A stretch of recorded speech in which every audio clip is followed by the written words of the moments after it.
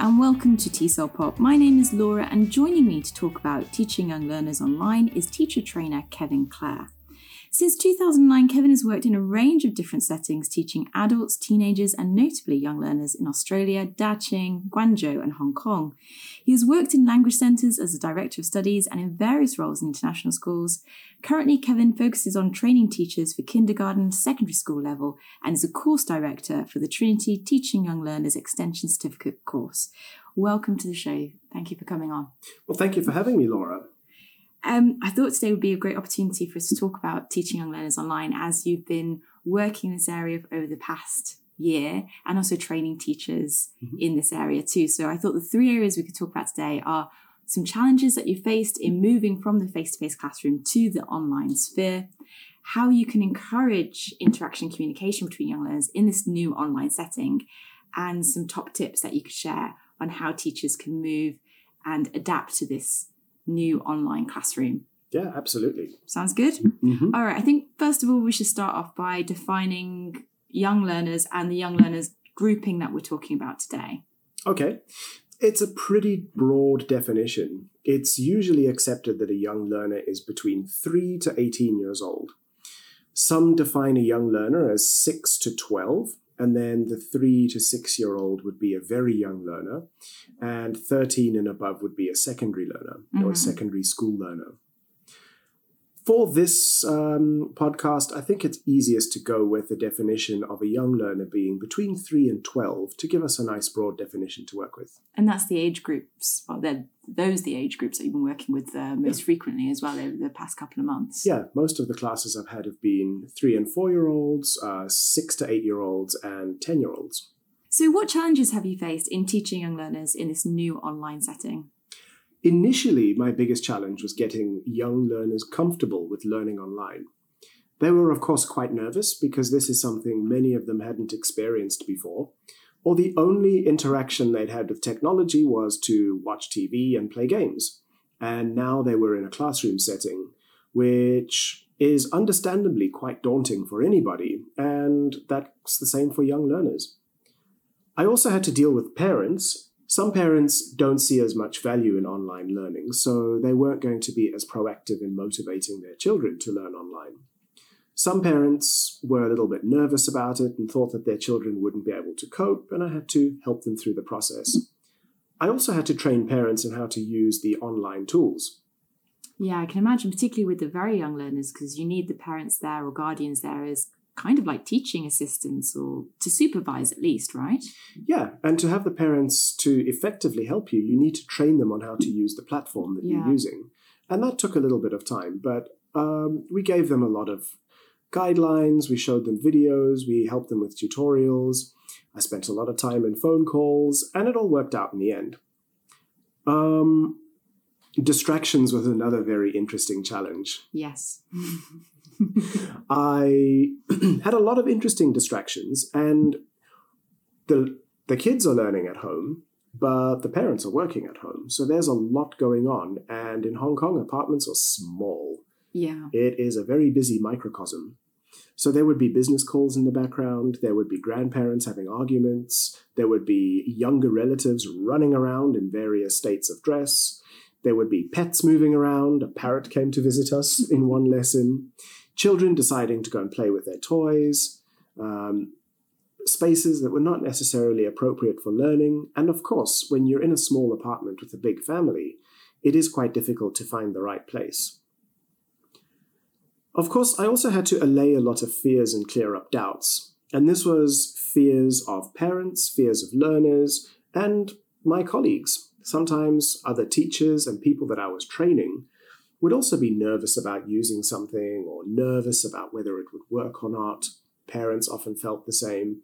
So it was a lot of encouragement and cheerleading going on and telling people to just keep trying. It will eventually work. And it did, didn't it, over time? Absolutely. The more people became comfortable and used to how it worked, it became really effective and rewarding. Behavior issues are quite difficult to control in an online environment. Can't you just mute them or just remove them from the classroom? Well, you can. I know you're not meant to do that. No, that's not good advice. Pressing the remove button doesn't really get the results you want with parents. Muting the learners means they'll just get up and run away. Yeah. So you've got to be on top of your game as you do in a face-to-face class, but you've got to be even more aware of keeping the lesson pacey, engaging, and varied so that the learners are a lot more motivated and engaged to stay in front of the screen with you. Would you say then that a lesson online with young learners is faster paced then compared to the face-to-face classroom? That's a very interesting question. Yes, it is faster paced. You've got to keep the lesson moving, you've got to keep the learners busy, but also it goes a little bit slower. Things take a while. Giving feedback takes a little bit longer. Getting learners to speak, they've got buttons to press. Getting learners to interact with each other takes some time as well. It also takes some time to download documents and find documents and switch between screens. And it is very important that you do a lot of digital literacy training in the early stages of online learning with a new class, because the tools you want to use are not going to be something that the learners know how to use firsthand. Mm-hmm. For me, one of the challenges I would see in teaching young learners online is getting them to interact and communicate with each other and not just with myself. So I can imagine it's quite easy for lessons to become quite teacher-centered. So how do you get them working together and moving to breakout rooms and things like that? Yeah, online learning can often become quite teacher-centered with lots of monologues and endless talking. It's very important to vary interaction patterns as much as possible. So you want your learners to work in breakout rooms, you want them to talk to each other, and you want them to collaborate. But when you throw a bunch of 6-year-olds into a breakout room without the training, they are going to panic. Mm-hmm. Screen will pop up with a little blue button. They won't know what to do. They'll call their parents. The parents will come running. They won't know what to do. And chaos will ensue. So it was very helpful for me to create short, snappy little training videos and tell learners that they'll be talking to each other in a group, show them the video of how they go through the process, and make sure that there was footage of other learners interacting with each other in the breakout room, most importantly, having a great time. Mm-hmm. Because young learners are going to copy what they see. And when they associate a breakout room or collaboration with being a lot of fun, you're going to get better results. I can imagine like play-based tasks could be a really good way of demonstrating how fun it could be for learners to talk to each other and work together. I remember one of the lessons you did where learners brought their own puppets to show and do a show and tell.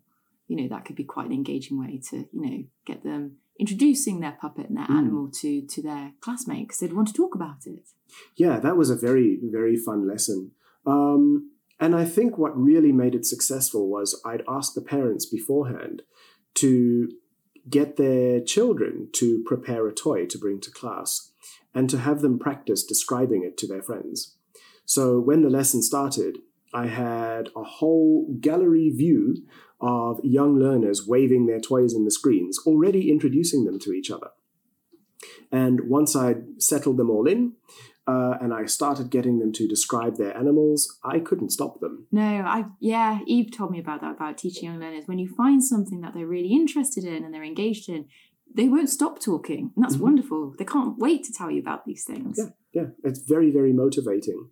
And when learners are sharing something about their own world, they're having a wonderful time.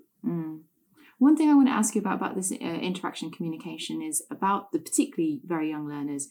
The 3-year-olds to 6-year-olds that you mentioned, can they work in breakout rooms by themselves too? Or how did you go about that? Because I imagine that's quite different from working with the lower and upper primary age groups. Absolutely, they can. But you do need to introduce it slowly, and you don't want to overuse it. You do need to show them what's going to happen, and you do need to give them a lot of support. So it may be helpful to have another teacher join you, so that they can be in the breakout room with other learners the first few times, to make it more comfortable and enjoyable, and to get them used to the experience. You may also want to prime the parents and tell them what's going to happen, so that they can be there to help out and keep their children calm and happy, and also help them in the process and make it quite fun. Or you might want to tell the guardian, whoever's looking after the kids at home. Yeah. And lastly, for tips for the teachers that are going to be teaching online this semester or trying it out for the first time. What do you wish you knew before you started this journey on teaching children online? There is a lot I wish I knew, but I think one of the most important things is when you are teaching face-to-face, having parents as a team member is very beneficial, even more so online. It's so important that you have the parents join you as a team member. You want to train them on how to use the platform you've chosen. You want them to practice with the young learners at home, and you want them to be cheerleaders in the home to encourage enjoyment in a young learner classroom. But you also want to balance it out with telling parents not to become over-involved. Often parents will think they're doing you a favor by feeding answers and whispering things in the first language, and this is often quite counterproductive because it takes away that element of independence. And I did find that having very polite and frank conversations with parents about this and highlighting the importance of independence and what results it will bring, I found that the parents very quickly changed their mind and didn't interfere as much in the lesson, but were still there to offer a lot of support. And this saw a lot of much better results. I noticed that you also kept in touch with those parents. So it wasn't just one conversation, it was many conversations and giving feedback and support as them and their child went on this learning journey. Yes, and that's another very important aspect of keeping this relationship going. You need to be in constant communication with the parents, and feedback needs to be a lot more frequent than in a face-to-face class. Yeah. Because in a face-to-face class, you see parents at a parent meeting, the beginning of the year, and when something's gone wrong. Mm-hmm. In the online classroom, you need to tell them what's happening in the next lesson. You need to offer feedback and suggestions, and you need to give them almost a running commentary of what's happening. And you'll be seeing them on the screen a lot. Mm-hmm. But imagine having that initial contact and giving them that initial attention while everybody's learning about this online environment and how to navigate it pays off in the long run, right? It does pay off a lot. And I've always found that the interactions between me and the parents have been very positive because they know that I'm there to help out. And they also know that they can come and talk to me whenever they like. And this does calm them and allay a lot of fears. Other things I wish I knew. I wish I knew just how much of a distraction the home environment can cause for online learning. Yeah. So it's a really good idea to focus on discussing with parents that the children need to have a quiet space to learn and where they can focus and where only learning happens, so that they're not running off to play with their toys or getting distracted by their brother or sister or having grandparents interfere. They need that quiet little space, and it can take many shapes and forms. Apartments are tiny, so it might be a bunk bed and a comfortable cushion with a little lap table. It could be a table in a corner or a section of the dining room table, but somewhere where it's quiet and has good lighting. A nice space that's a space for learning. And also it's, a space that, okay, this is where your learning happens. And when you come away from it, that's when you have fun. Yeah. So creating these different areas within the home, even if it is a small flat, Absolutely, helps set the expectations for the learner and, what's going to happen. Oh, now it's time to study with teacher. And it should be a rewarding experience. It'd be nice if that could be a nice little space for them to be in. Yeah, a nice little space that they can call their own. Mm-hmm. And, a little bit of zoning goes a long way. Helps a lot in the classroom and just as much so at home.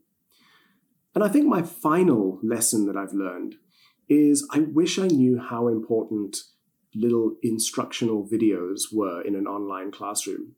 Once I'd realized that creating a short video using my phone, which takes all of 15 seconds, and sharing that with learners, once I'd found out just how beneficial that was, things went much easier. I could just simply show them a little video of how to access a breakout room and how to talk to each other, and away they went. I could give them complicated instructions by showing them a model of what I'd made, and away they went quite happily. I could teach them how to use the annotate function by annotating a picture of them, which they thought was very funny, but they enjoyed the process and learned how to use a new function as well. So that made a huge difference to my teaching online. Thank you so much for sharing your tips and advice on teaching young learners online. It's been really helpful. And if you would like to learn more about things that we wish we knew before we started this teaching online journey, then you can check out the blog post on the website. Kevin, before you leave today, would you like to tell us a bit more about the course that you run that teachers could take? Yeah, well, thank you very much for having me. The course that I'm currently running is the Teaching Young Learners Extension Certificate, or the TYLEC, from Trinity College, London. It will equip teachers to very confidently and successfully teach young learners in the English classroom setting. So we run this course twice a year, and Laura is going to give you the link if you are interested in this course. If the course is currently running, while you're waiting, we also have what we call the TYLEC Head Start. It's a condensed version of the TYLEC that you can access fully self-paced, and you can do different modules as you like in any order. And this will get you ready for the TYLEC, or it will just equip you with a few new skills for the classroom. Thanks very much. I will include those links on the website, and I fully recommend the TYLEC course. I studied it last year, and I think I'll also share the blog post that I wrote last year as well about the things I learned on the course. Finally, if you have a question that you'd like us to answer, then you can contact us on Facebook, Instagram, or go to the website tsolpop.com.